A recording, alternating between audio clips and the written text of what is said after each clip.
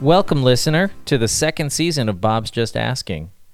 The premise of this podcast is that I surround myself with super talented and knowledgeable people, and I ask them questions to gain a little insight into their expertise. Sometimes those questions are born out of utter ignorance. I have huge deficits in my knowledge, and figure some of you do too, so I'll take one for the team and publicly admit it. The debut episode of Season 1 featured an interview with my friend Tom Bowers, a podcaster, and today's Season 2 debut episode repeats the formula as I chatted with Daniel Lazar, high school social studies teacher, podcaster, sometimes roommate, and friend. I greatly admire Daniel's introspective nature, his thoughtfulness, and his craftsmanship. I think you will too.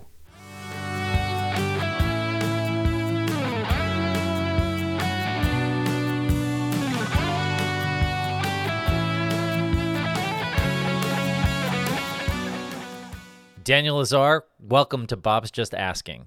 Hey, Bob, thanks for having me on Bob's Just Asking. I got to tell you, I'm wicked grateful for the opportunity to reflect on my project. And, I should say, as you know, I've been tuning in and I really dig your podcast. Like, there's an earnestness to it.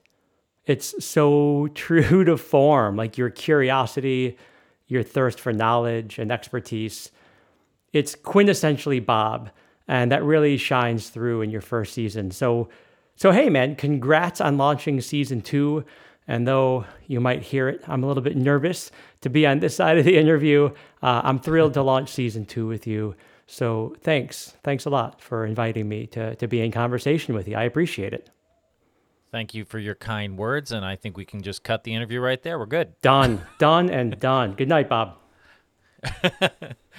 So I don't think I've ever asked you this question. You go by Daniel. I do. Not Dan. Yeah. What's that about? I'll tell you. So I was a young Danny growing up, and I was Dan well into my adult life. And then I moved to Barcelona in 2005, and the name Dan just did not exist. Like, people didn't know how to say it. It was impossible. And so I could either be a Danny, like a Danny, which made me feel like a child, or I could be Daniel, and that's why Daniel. I totally relate to that. I would have had this exact same experience, and I was a Bobby growing up, and I am definitely not that today.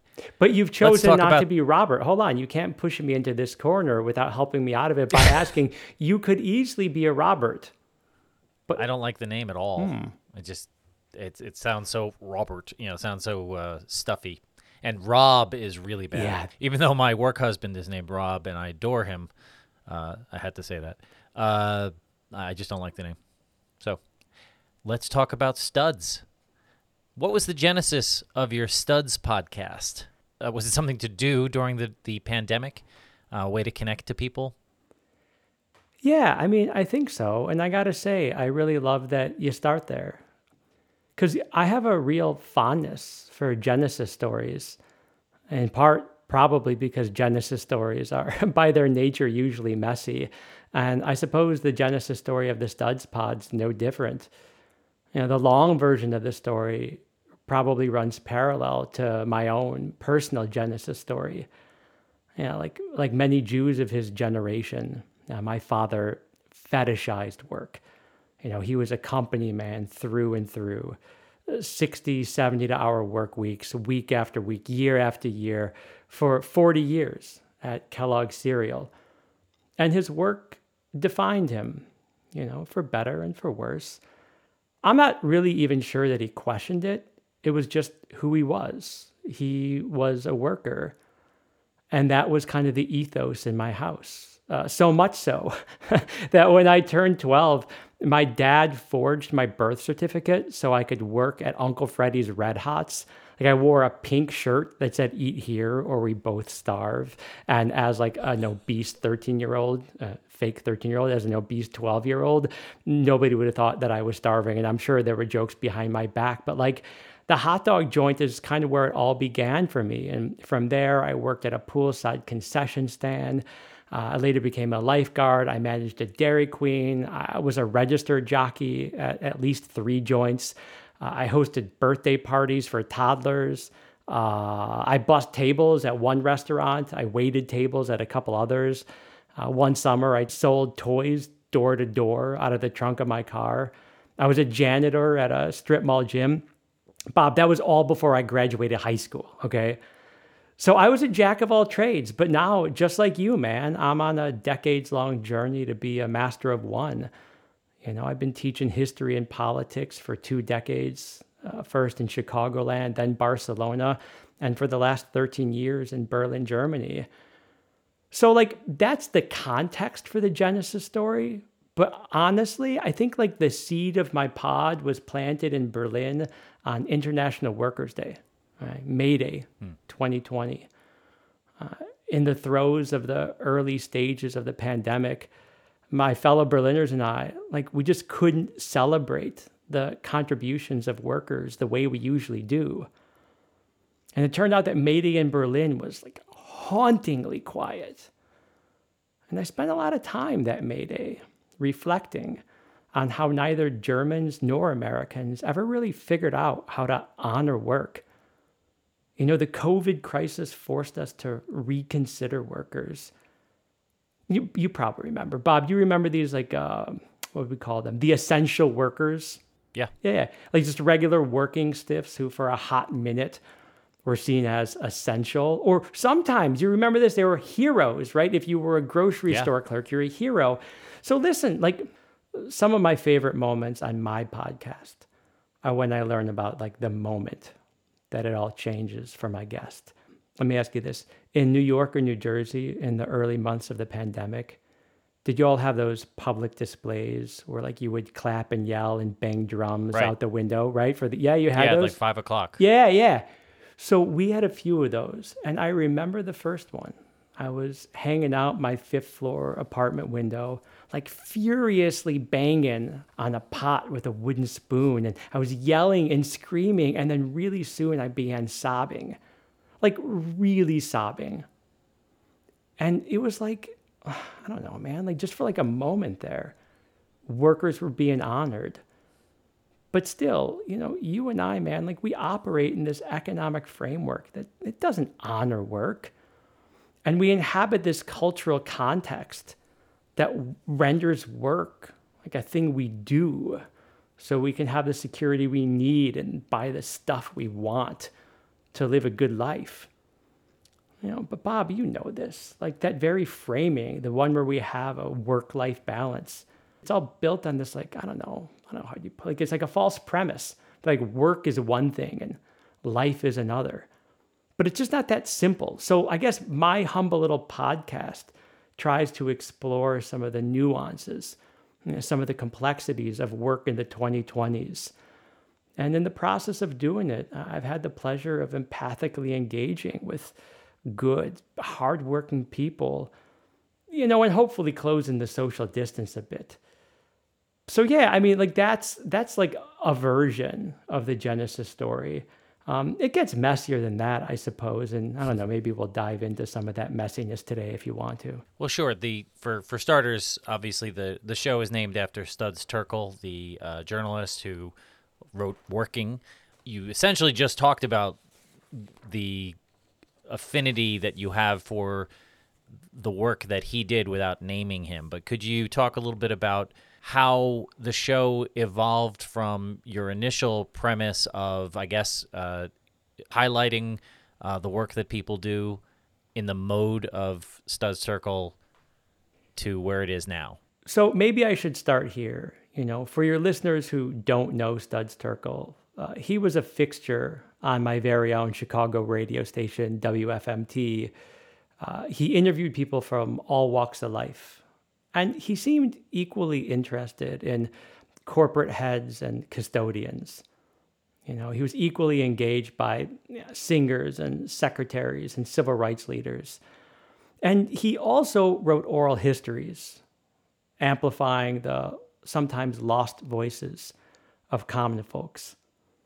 And in the mid-70s, he published a book with this bumbling title of Working, people talk about what they do all day and how they feel about what they do. It was like a terrible title. But despite the title, Working became a bestseller. It totally invigorated the field of oral history. Incidentally, it also became a Broadway musical somehow because I don't know. I haven't seen it. I just can't. I won't. But I did read the book in 1996 when I was a university student, and it shaped the way I teach. It shaped the way I approach history. It shaped the way I learn. It just challenged my thinking about working, and it really forced me to reconsider that litany of jobs I had before I began teaching. You know, studs made me care about work, workers, and working in a more precise and a more intense way. You know, studs heightened my empathy levels. Studs Terkel made me a better person. So this podcast has been, in a way, my tribute to Studs Terkel, who I love. And that said, after 6 seasons, I guess I'm announcing this here, it's dawning on me now, that I'm just this week, I committed to changing the title. Well, did you find that people were not finding the show, or they were finding the show and they thought it was going to be something, a revival of the 1990s dating show? Oh, with Mark DiCarlo, another great Chicagoan. Yes. You remember that show? That's actually what the show is named after. The whole Studs Terkel thing was a ruse. I'm just a huge Mark DiCarlo fan. I wonder if that guy's still around. I'll tell you what it is. And if you'll forgive me for, being a little too inside baseball and maybe being a little too vulnerable here. The fact is, my wife's mother bought me a Zoom H2 microphone in 2008 because I wanted to start a podcast. I didn't start a podcast till 2020. And the reason I didn't is because I didn't have the courage to do it. I'm not an early adopter of many things, but I got into podcasts really early. And I desperately wanted to start a podcast. And I couldn't bring myself to do it. And then, when the pandemic hit and there was this time created for me and I was feeling a certain sense of isolation, I really had this urge, this impulse to try to contribute something to the marketplace of ideas. But I didn't have the courage to make it about me. And so I guess, although I didn't fully realize it at the time, I made it about Studs Terkel. I made it a tribute to someone else. And that was what kind of empowered me to take the first big steps into conceiving the podcast. But the title was always a bit vexed for that reason, right? Because I knew it was, in my own mind, a symbol of my lack of courage. But it was also vexed because, a stud is sort of gendered. Like, I don't want people thinking that this is like some bro conversation, because that's decidedly not what I do.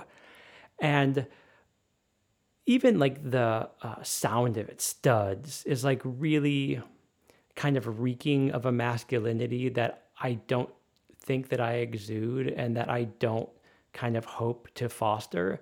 And so I had been uncomfortable with the title from the outset. And I should tell you this. I do listen to WTF with Mark Maron. Yes, I'm an avid listener of his show. So Maron knew from the outset when he named it WTF that it was a problematic title, but he just went with it. And he's always begrudged the title because it obfuscates the complexity and the nuance of what he does there. And so, falling on a sword that I sharpened myself, I'm like, I'm just going to name my podcast like Mark Maron, and I'll just share the regret, that he has. And I think ultimately it was the gendered nature of it that made me finally come around to feeling like I have to rename it. Do you want to know what the new title is? I do. The title was actually proposed by a patron of the podcast called Carl Hauk, and heretofore, Studs will be called for a living. Do you like it? What do you think? Be honest.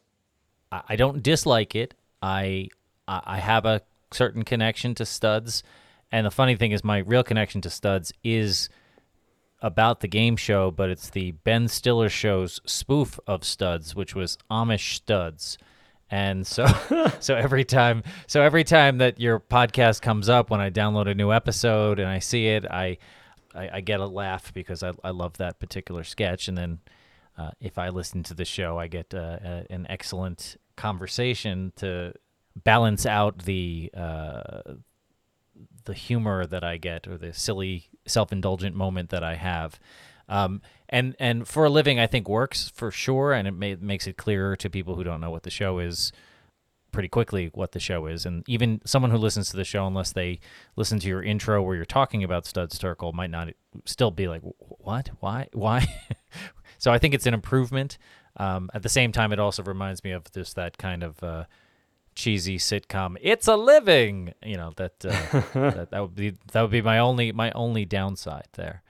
But let me ask you this part, because you didn't quite address it, and it's fine that you didn't, but I'm gonna force you to. Did you see yourself? In making the show, to some extent, a tribute to Studs Terkel. Did you see yourself as a stand-in for him? And how has that changed over time to where you are asserting more of your personality and not hiding behind I'm doing his bidding kind of thing? No, I never saw myself as a stand-in for him. Those are shoes too big for me to fill. Despite the name change, the aspiration of the podcast remains the same, right? To magnify the voice of working people, to do my small part to hedge against like political pablum and celebrity navel gazing. And that hasn't changed one bit. I don't know if that's answering your question. Like the show hasn't yet evolved from its initial impetus. It's indeed the same. Okay. Well, you have done thematic. You've gone to this season. This last season was a thematic season about educators. Yeah. Do you see that as something that you want to continue, a thematic approach, or is it just whatever strikes you at a given time? Right. We're wrapping up this season on educators. The forthcoming season is going to explore the working lives of artists. And then the season thereafter, I'll be co-hosting with 2 former students and recent college graduates. And we're going to be looking into the working lives of people in their 20s. It was at one point going to be called the Young Studs season, but I guess we have to scratch that little stroke of genius. It might be something like a 30 under 30. We're not quite sure what we're going to call it, but I expect that after that season with people in their 20s, I want to return to the non-themed season. There are a couple of reasons that I did the theme seasons, and we could talk about that if you want to, but I don't want that to be the defining feature of the podcast moving forward. Like, I want to be at liberty to take deep dives into this theme or that. But I definitely like the seasons where, one day it's a virologist, the next day it's a stripper, the next day it's a stand-up comedian. Now, you said I think it's interesting that you demurred on the idea that of being a stand-in for Studs Terkel, but I get it. At the same time, I think you are a stand-in. I mean, you are doing the same work in a different way, of course, but you are giving a platform to people and an insight to the listener as opposed to the reader. Although I know you said he did a radio show. I never heard his radio show. I just read the book. You're certainly a at the very least a kindred spirit, and it's something that as you said in your introductory answer, we are looking at, or for a brief moment at the very least, we were looking at workers in a different way. And now we're right back to being rude to the workers at the supermarket. Like that moment may have passed, but I think I think it is.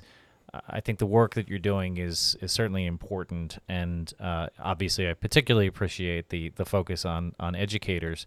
But I want to ask a question which I'm struggling with myself, other than in an arbitrary way. What's a season?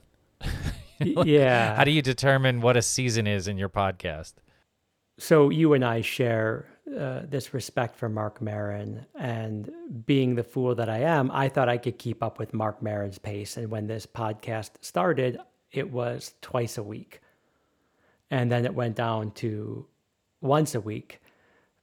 And somewhat recently, in part because listeners were telling me that they couldn't keep up with a weekly show that's 60, 75 minutes long, I went down to bi-weekly, once every other week.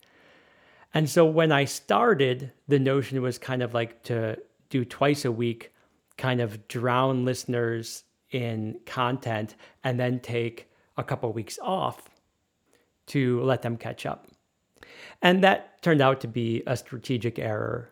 And so the initial impetus for seasons was like, I'm going to, work assiduously. I'm going to hammer away at this. I'm going to give as much content as I can, and then step away and leave this breathing room.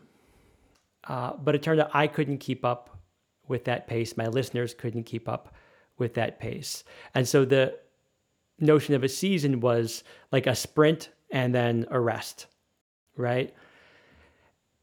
And then when I went down to weekly, I started developing the idea for the theme season. And part of the reason I wanted to do the theme season is because, as you probably know, Bob, the research suggests that narrowcasting in podcasting is much more effective than broadcasting.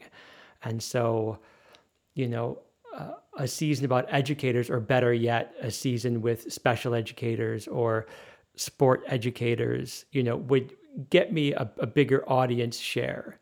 And here I was doing podcasts with, workers from every walk of life. So A and B. A, I wanted to grow my audience.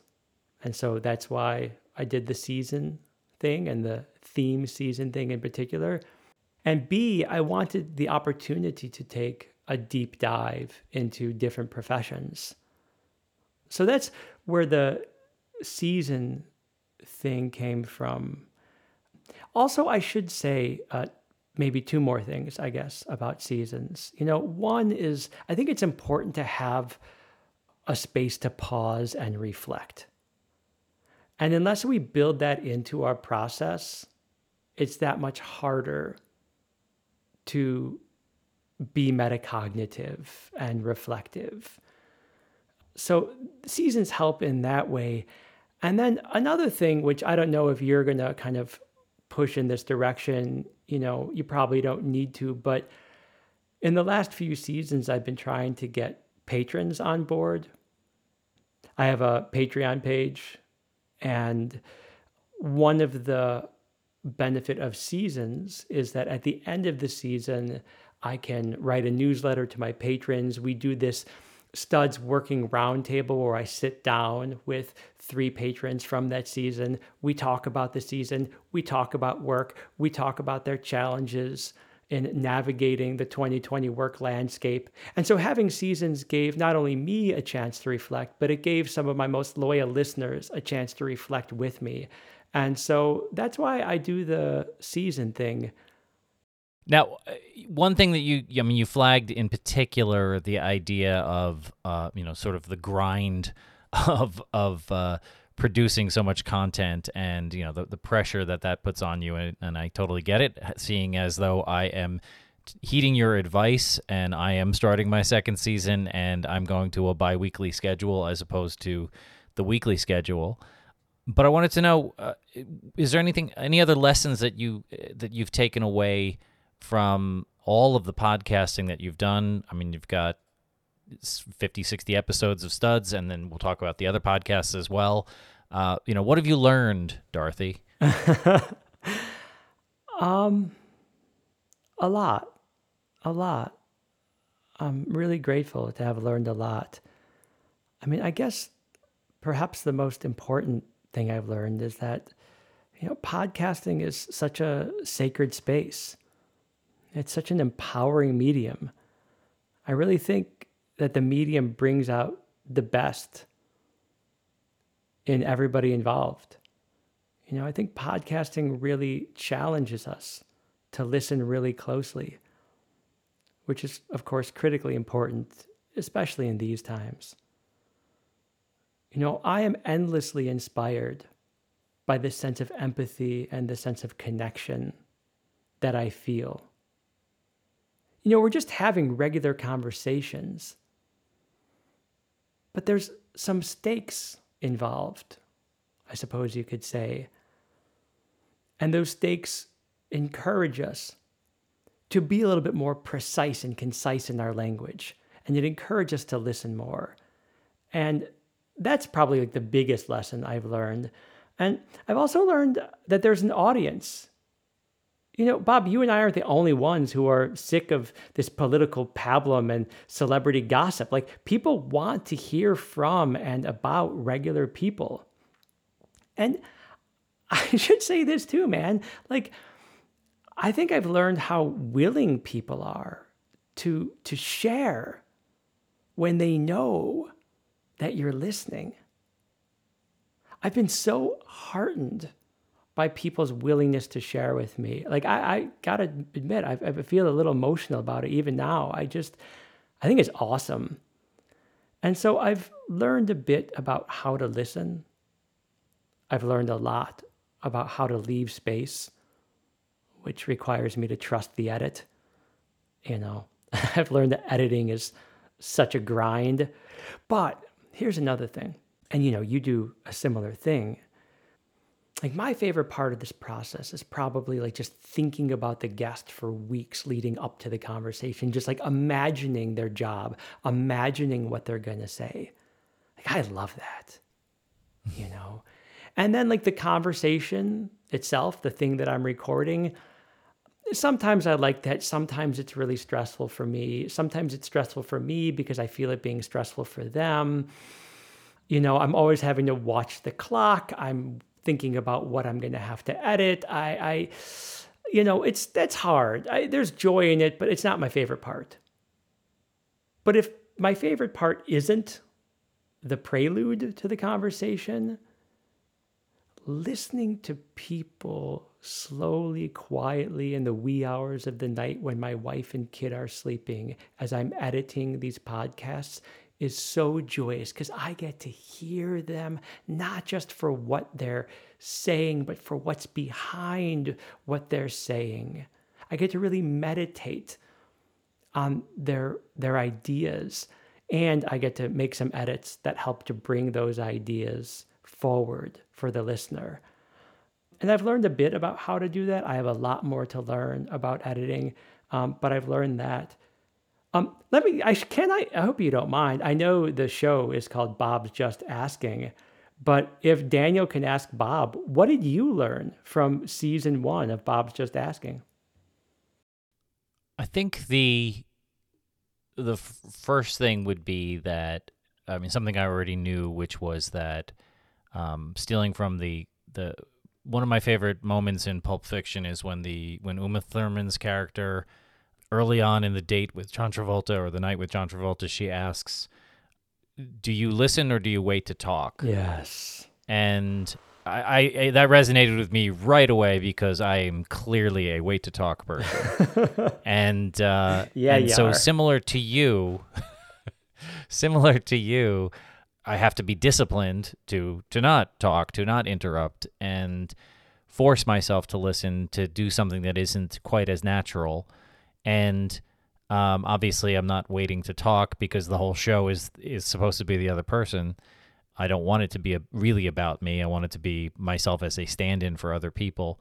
But it's interesting. Like, there's a certain, I think I'm good at asking questions, and it is a real challenge, just like you said. I mean, there's for me, the stress that I have isn't so much watching the clock and It's more about, am I going to continue to pay attention? And am I really, am I going to lose my focus?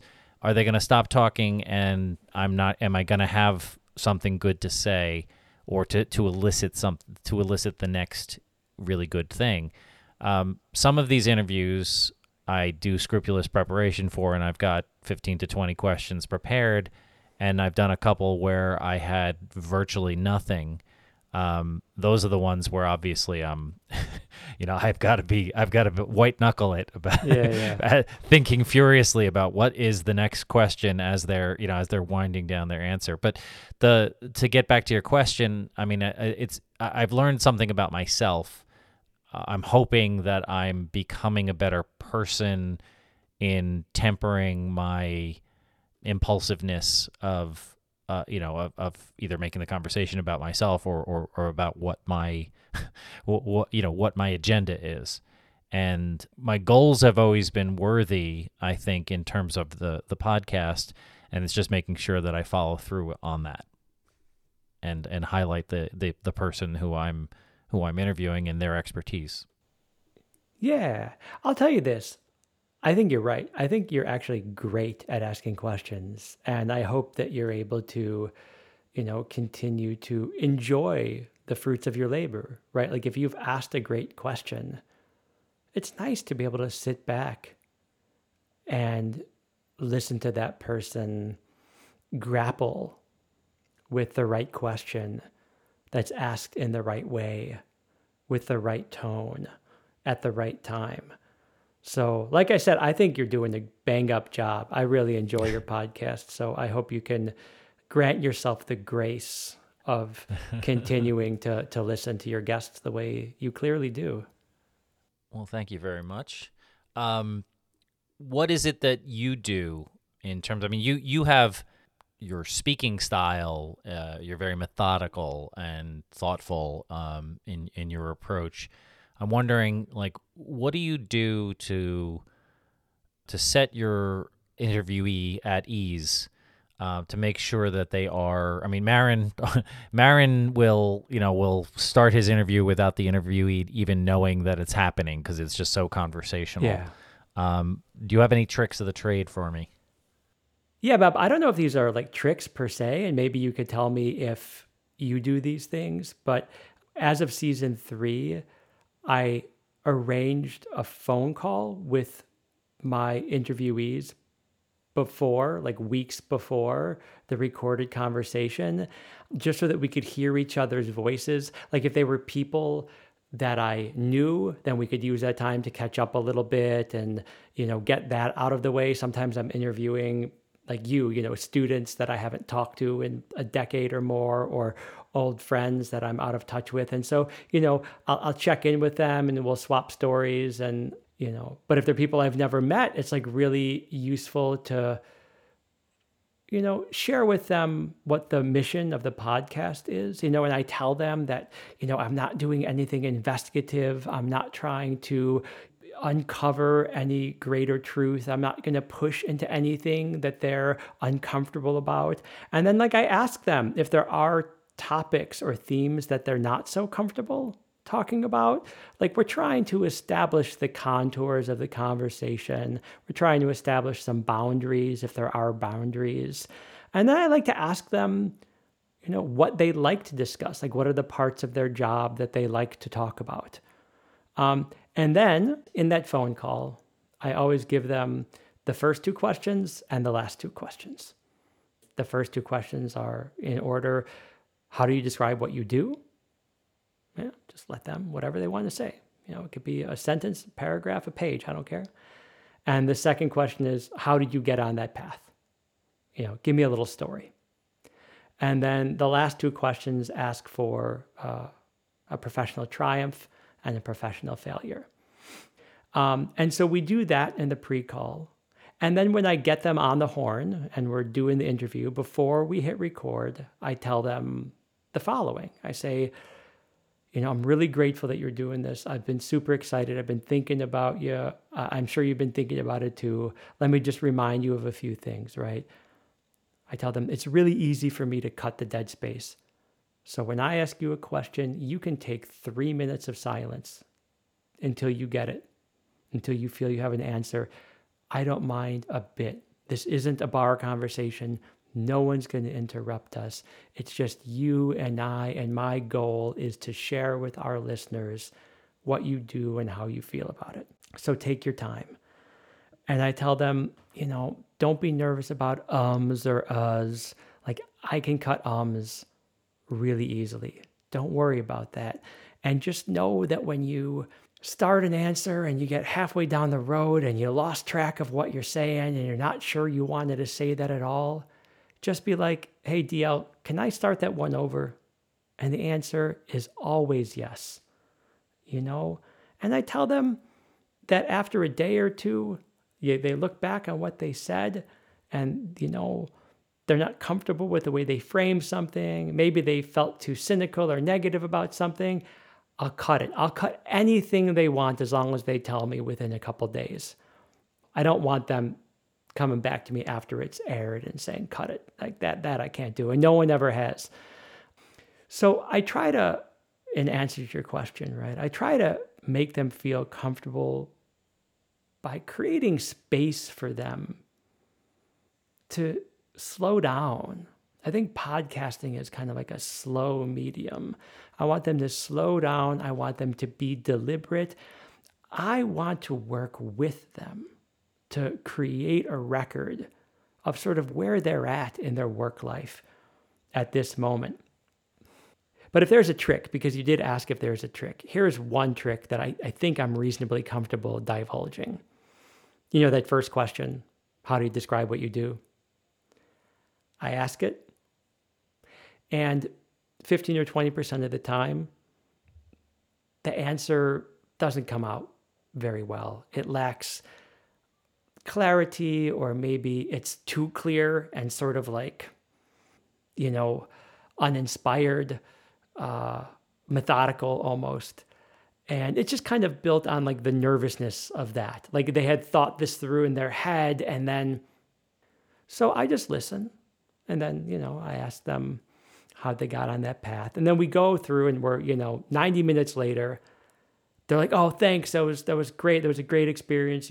Thanks for listening. You were really kind. And, people are really generous, And if they say that, I might say this: can I ask you for one small favor?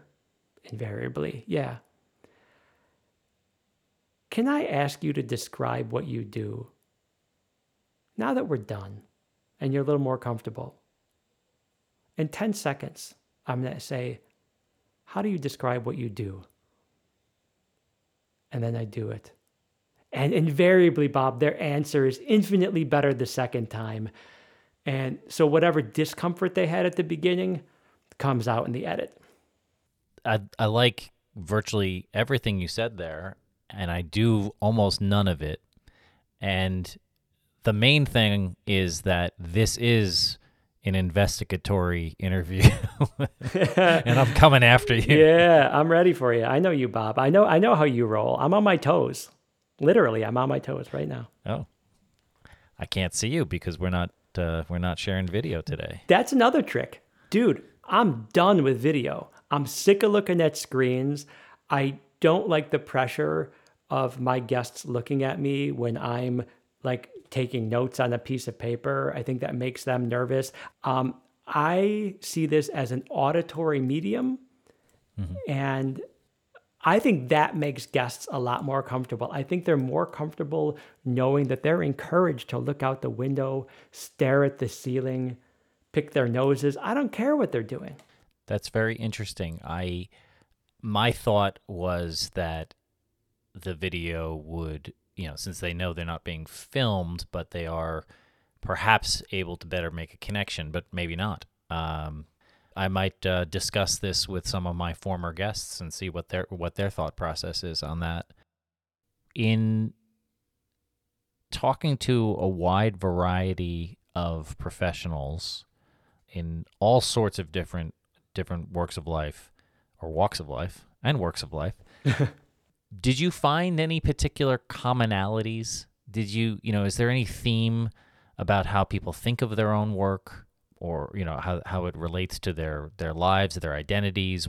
Is there anything that was a discovery to you to see that there was something that the stripper has in common with the gravedigger or whatever? Yeah, sure. I mean, there are tons of them. I mean, if you want to talk about the stripper, Drea Dore, she's a stripper and a burlesque dancer. What she talked about most and what she was most passionate about in her dialogue was creating community. Not just between the strippers or between the strippers and the DJ or the strippers and the DJs and the bouncers, but between the performers and the audience. Like, she sees her role as like helping people to thrive in a community setting. That's not usually what most of us think of when we think of strippers, but that's how she sees her work. And the same is true of one of America's leading virologists out of the University of Wisconsin, Dr. David O'Connor. He was most interested in talking not so much about the technical dimensions of his work, which he probably knew I would hardly understand, but about what it feels like to work in the lab with undergraduates and grad students and his colleagues of many, many years, about being part of a community. And that's what people thrive in. That's what people like to talk about oftentimes when they talk about their work. And they also like to talk about being there for others, being of service.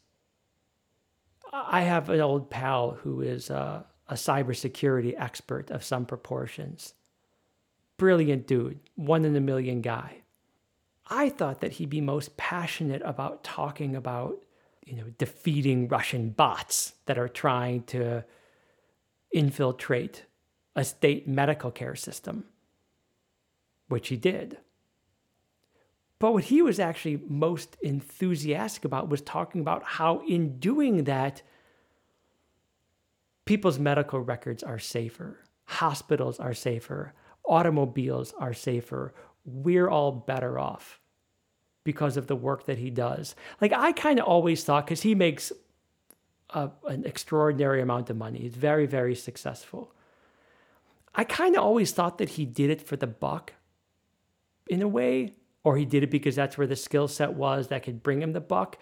But I was wrong. Really, I was just wrong. He just likes trying to make communities safer. And I'm ashamed to admit this to you, Bob, but it's true. My brother was on the podcast. My brother's a very successful financial advisor.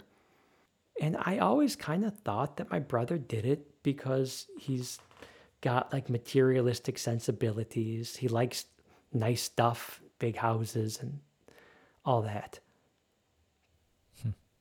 But I don't really think that he cares that much about any of it. I think he does his work as a financial advisor because he really wants to give advice. He sees himself as a teacher. By the end of that podcast, I realized that he and I basically do the same job. We're teachers trying to help people to prepare for a more stable and sane future for themselves. The only difference is that he makes 8 times more than me every year. In terms of commonalities, being part of a community, feeling like you're serving others, those themes seem to come up in different ways among most of my guests. When you've been taking much more of a laser focus, or at least a thematic focus on education, which of course is your own career, what did you learn about teaching, or about educators, I should say, because you have a wide range there. What did you learn about educators that maybe you didn't know before you went into the podcast? A lot. And I actually, kind of feared, oh man, I'm not going to learn much this time because I'm talking to my people. I've been doing this for 20 years. And so I purposely reached out to educators who have very different jobs than me, like guidance counselors and sport teachers and, choir directors and people who do very different stuff than what I do, which is basically what you do. And I was just wrong. I learned a ton in every episode. I learned I don't know, sport teachers get a bad rap, I think, particularly in the US, right? Like they don't have to grade homework and they don't have to write lesson plans, maybe. But I had my buddy Nate Calhoun on the podcast, and he was talking about the physical toll that job takes on his body.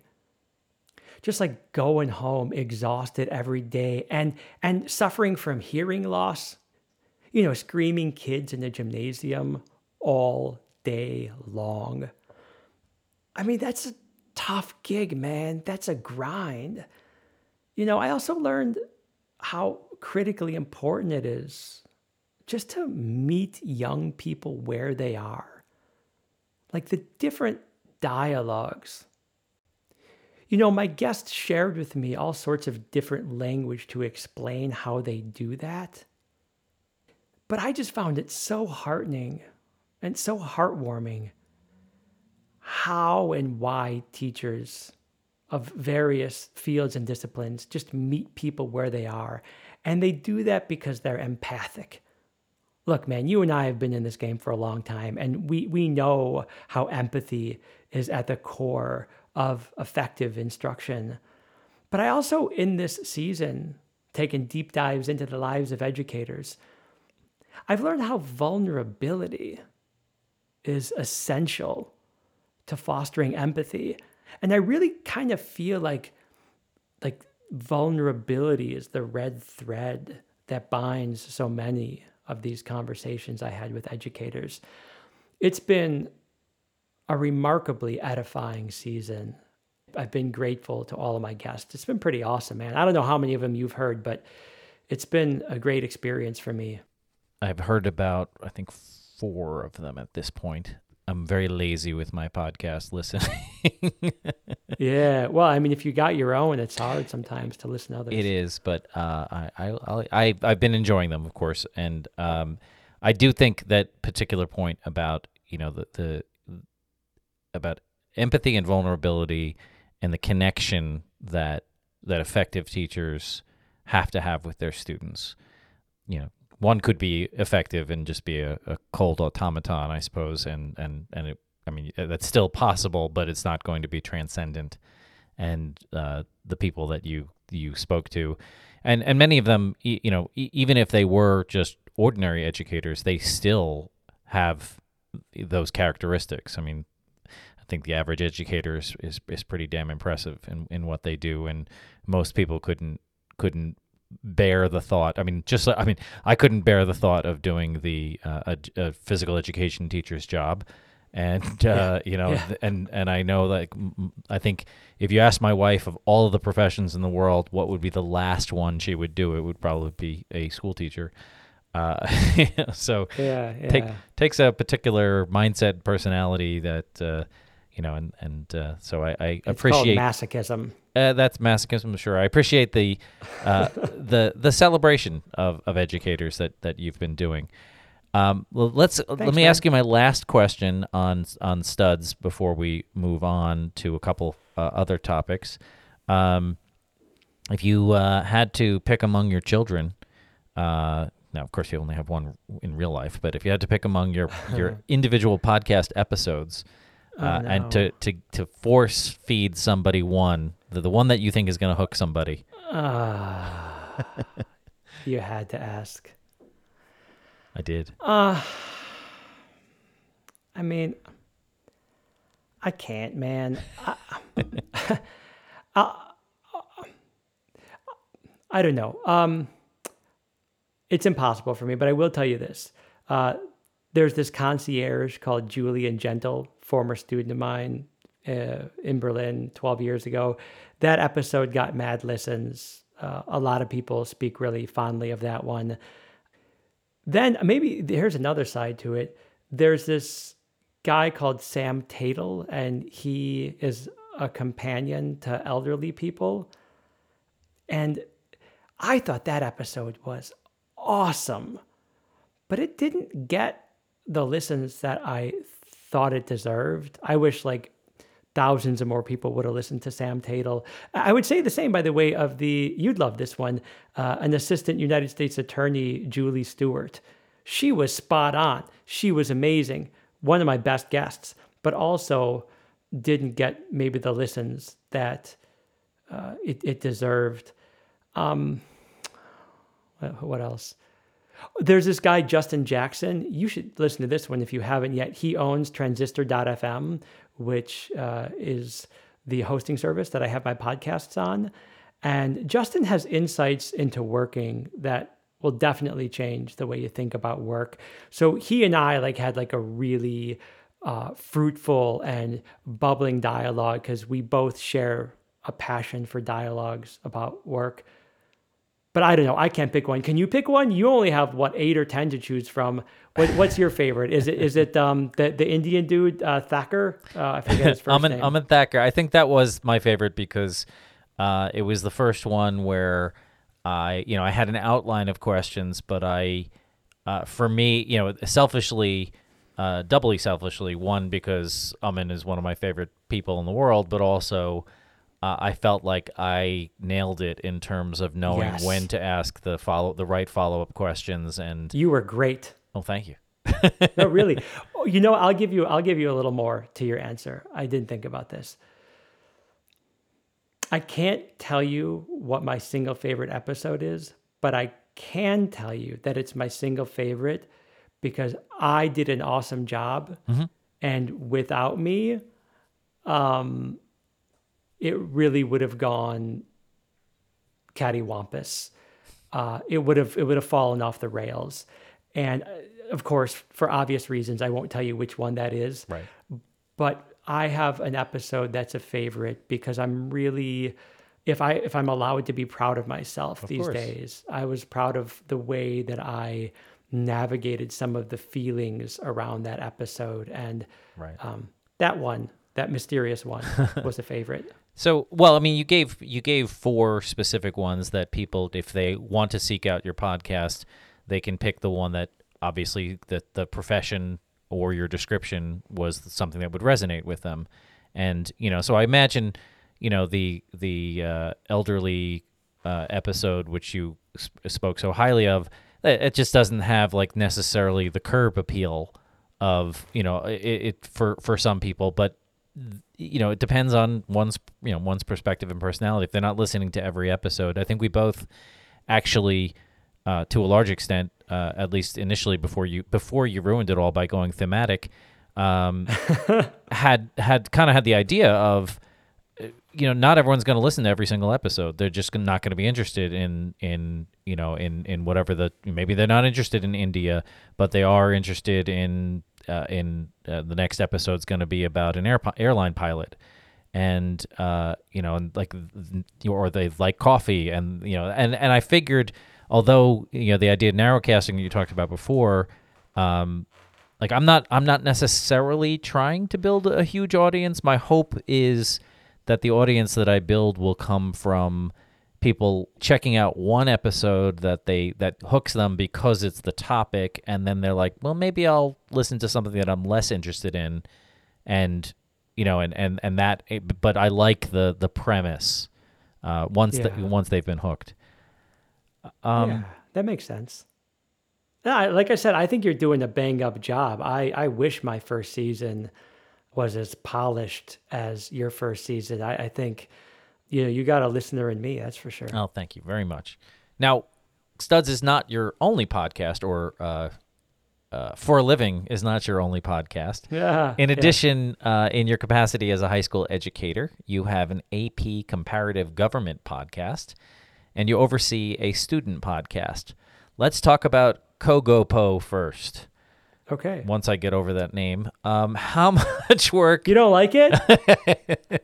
I have a weird thing about shortened words and portmanteaus, and I don't know where it comes from. It's irrational.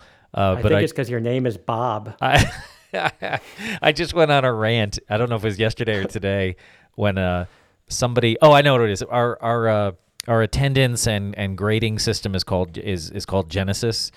And a kid referred to it as Jenny today, and I jokingly blew up at him, and then I talked about how it was the worst shortened thing I'd heard since STUCO, which I don't know if you use that over there, but Student Council Just a couple years ago, people started saying stucco, and I just hate it. I mean, for one thing, it looks like stucco, and it's a stupid name. Yeah, choose your battles, Bob. I don't. You know that I don't. Clearly, yeah. I mean, that's in our blood. We don't choose our battles. Yeah. How much work goes into the individual Kogopo episodes, and how much of it is like building off of a lecture or a lesson plan that you might have already had, and then you expand it? Yeah, look, I'm really starting to dig this new project of mine, the AP Comparative Government and Politics podcast, or the Kogo Pod. You know, for your listeners who don't know, the Comparative Government and Politics course analyzes the structures and functions of the governments of 6 very different countries. We go from Britain, Russia, and China to Nigeria, Iran, and Mexico. We talk about their political systems. We talk about the political culture. We talk about the history that informs that culture and those political systems. And I've been teaching this class for, 15 years or so.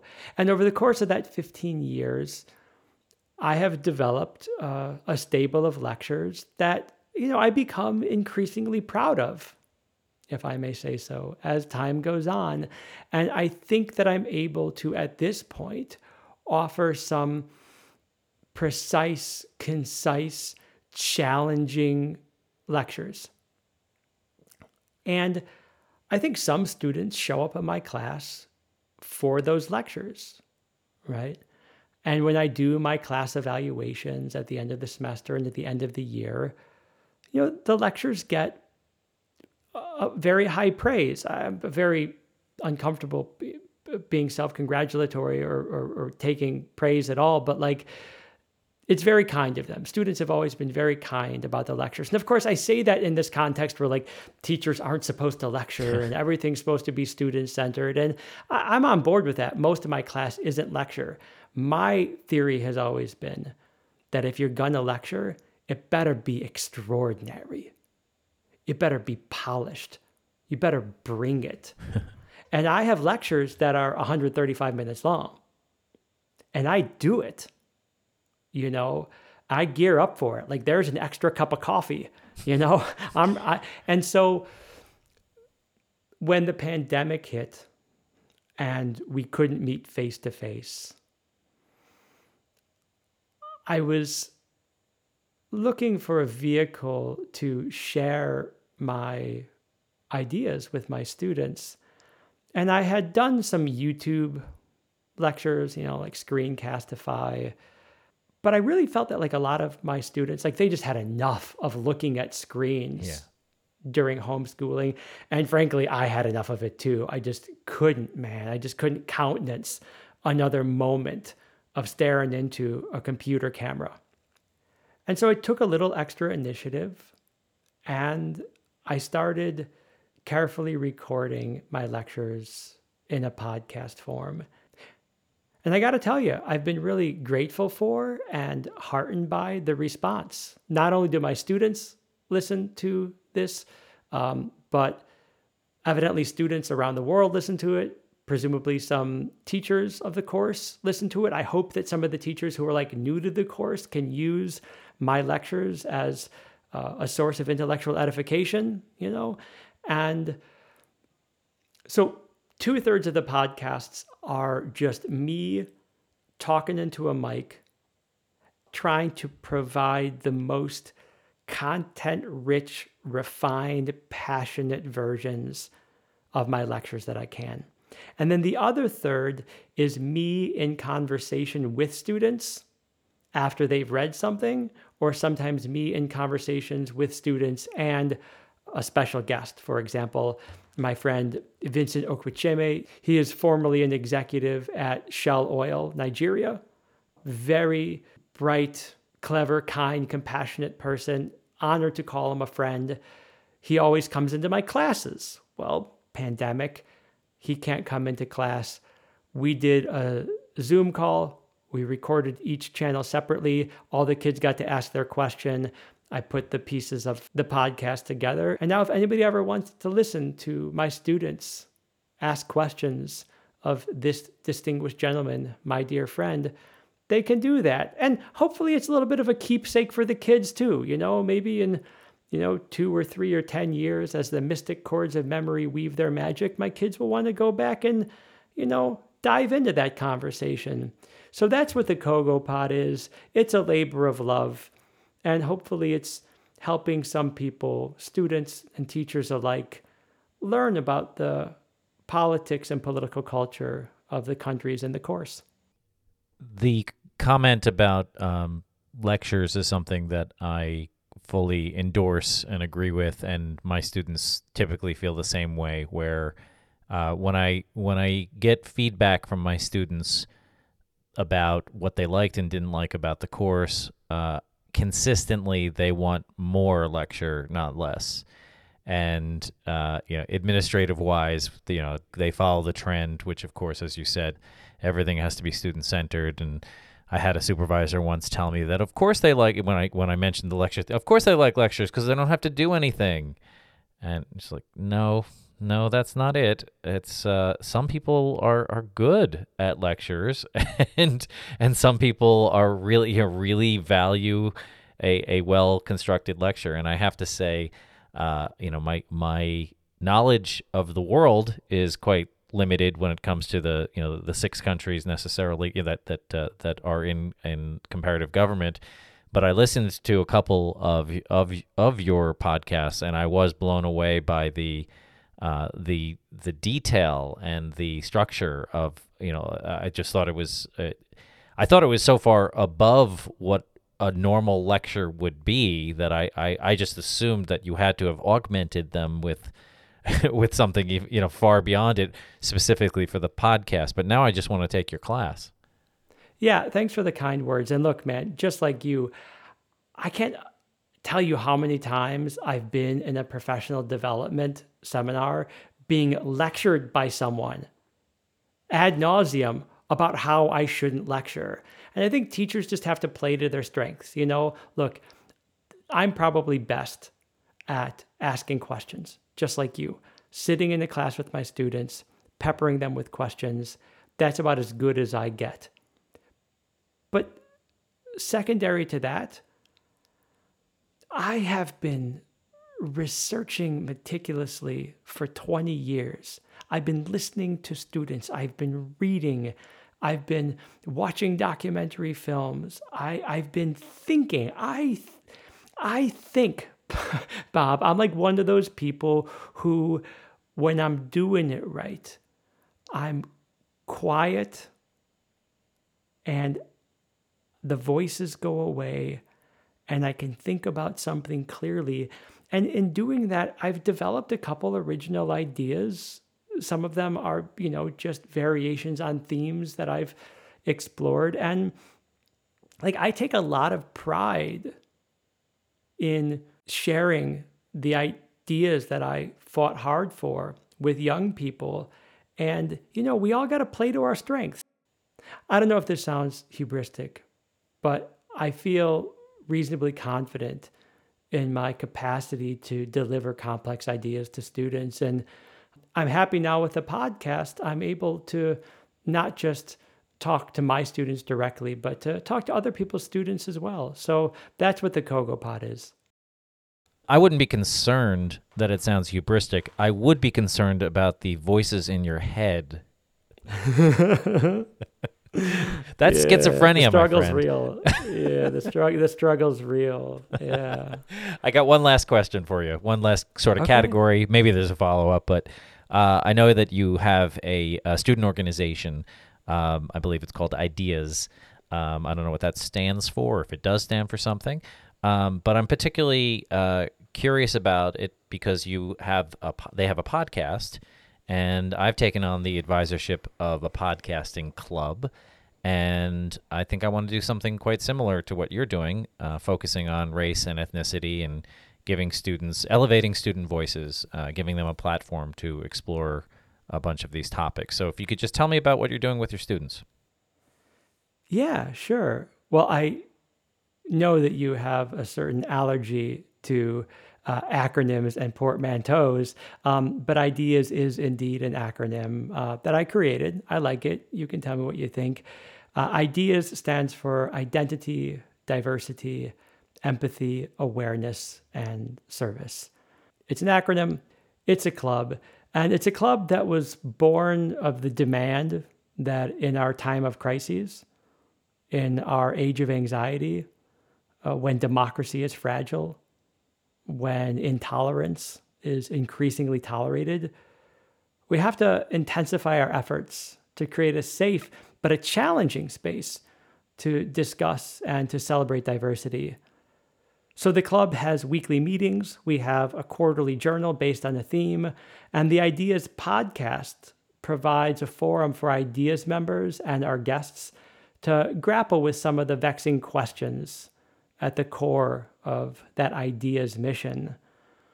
And you know how it is, man. The simple fact of the matter is that the world is rapidly becoming a less safe place for Black people, for Indigenous people, for people of color, for LGBTQ plus communities, for religious minorities, and for thinking people more broadly. And so the IDEAS podcast, which is on its third season, we're something like 30 episodes in, is still trying to kind of find a voice and to regularly deliver a high quality product. But I'm super proud of the kids who are involved. It's been a real uphill climb. I got to be honest with you. These are the same types of kids who are interested in 100 other school clubs and activities, and they're the high flyers academically. So, trying to commandeer their time has been an uphill climb, but it's been a labor of love. I don't know if I answered your question. That's a little bit about the podcast. Tell me about just a few examples of the types of shows that they've done. Yeah, so in no particular order, we did a dissection of Hannah Gadsby's Nanette. She's the stand-up comedian. You've seen it or heard of it? I saw it. Great. Yeah, you're a big stand-up fan. That's right. So we did a deep dive into Hannah Gadsby's Nanette. We did an episode where we discussed what is to be done about some of the more problematic Berlin sites. For example, you'll be interested to know perhaps that we have a train station here not too far from where my school is called Uncle Tom's Hütte, Uncle Tom's Cabin. And we debated whether that should be renamed. We have Soviet war memorials. We talked about the Holocaust Memorial and some of the artistic and architectural problems around the Holocaust Memorial. And it was this discussion about, remembrance and justice. Tell me more about the Holocaust Memorial, because I've seen it. I've been there, and I thought it was. I didn't take a deep dive into interpretation of it, but it felt powerful to me. So what am I missing? What's the difficulty there? So the Holocaust Memorial is right by the Brandenburg Gate, and as such, it's tourist central. And tourists come, and most of them realize that they're in the Holocaust Memorial, though there's not a big neon sign saying that. But tourists are there, and they're on holiday, and they're having fun. Sometimes they've been drinking, sometimes they're just kids, sometimes they're kids drinking. And is it okay to, smile and take selfies? Is it okay for little kids to run around through the memorial and be kids, 7-year-olds? If it's okay for 7-year-olds to run around the memorial, is it okay for 15-year-olds to run around the memorial? Or climb on it. Or climb on it or picnic on it. Oh. Is it okay if you're Jewish to picnic on it? Can I picnic on it? These are real questions. When I said that the podcast seeks to grapple with challenging issues, like vexing issues, to me, that's a vexing issue. And the kids really, they disagreed, and they had a hard time drawing boundaries about what is acceptable behavior in this sacred space. So that was one episode. We always have an episode that dovetails with the journal that we release quarterly. So the last journal was about labels in Gen Z. And so we had a couple of the authors of the articles to the journal on to talk about their piece that they contributed. Sometimes, and we have one of these coming up, we reach out to the school community and we invite them to send us a little MP3 in response to a question we asked. And last time we asked, what does Pride Month mean to you? And we got, I forget, 20 or 30 submissions. And we just sort of stitched them together. You know, we cleaned them up a little bit for the most part, though. We just stitched them together, put a little bit of music between them, and gave a broad array of responses to how the Kennedy School Berlin feels about Pride Month. And some of the responses were really rich. Some of them were really emotional. They made me emotional, at least. So we do things like that. One of our huge successes, we did a podcast about Juneteenth, where we sought to educate the community about Juneteenth. Obviously not something that too many Berliners are talking about. And we published it not knowing that the next day there was going to be a debate in Congress about it. And the United States Congress that day decided to establish June 13th as a national holiday, and President Biden signed that into law. And so we, as the Ideas Club, took credit for that. So we have a bunch of different formats, and we're not really committed to one or the other. And, you know, you kind of get it, right? All of these different episodes drive at similar types of questions about justice and respect and dignity and hope. What a fantastic place to wrap it up. Daniel, your work with your students as a teacher in your comparative government work and your work as a podcaster is inspirational, and I hope that I can direct all 8 of my listeners to your work. And hopefully in between seasons I'll catch up on on some of the episodes that I've missed. Thanks so much for being a guest today. Bob, thank you so much for having me. I really meant it when I said it. It is such a joy and such an honor to be able to inaugurate your second season with you. I really believe in your project, and I think you're doing a bang-up job. And it's been such a joy to use the podcast format as an opportunity to reconnect with you. You know, I haven't seen or really spoken with you in a number of years, and it's just so great to capitalize on this medium to reconnect with you. I'm a big supporter of you. I'm a big supporter of your podcast. So thanks a million for having me on. Thank you. And thanks again.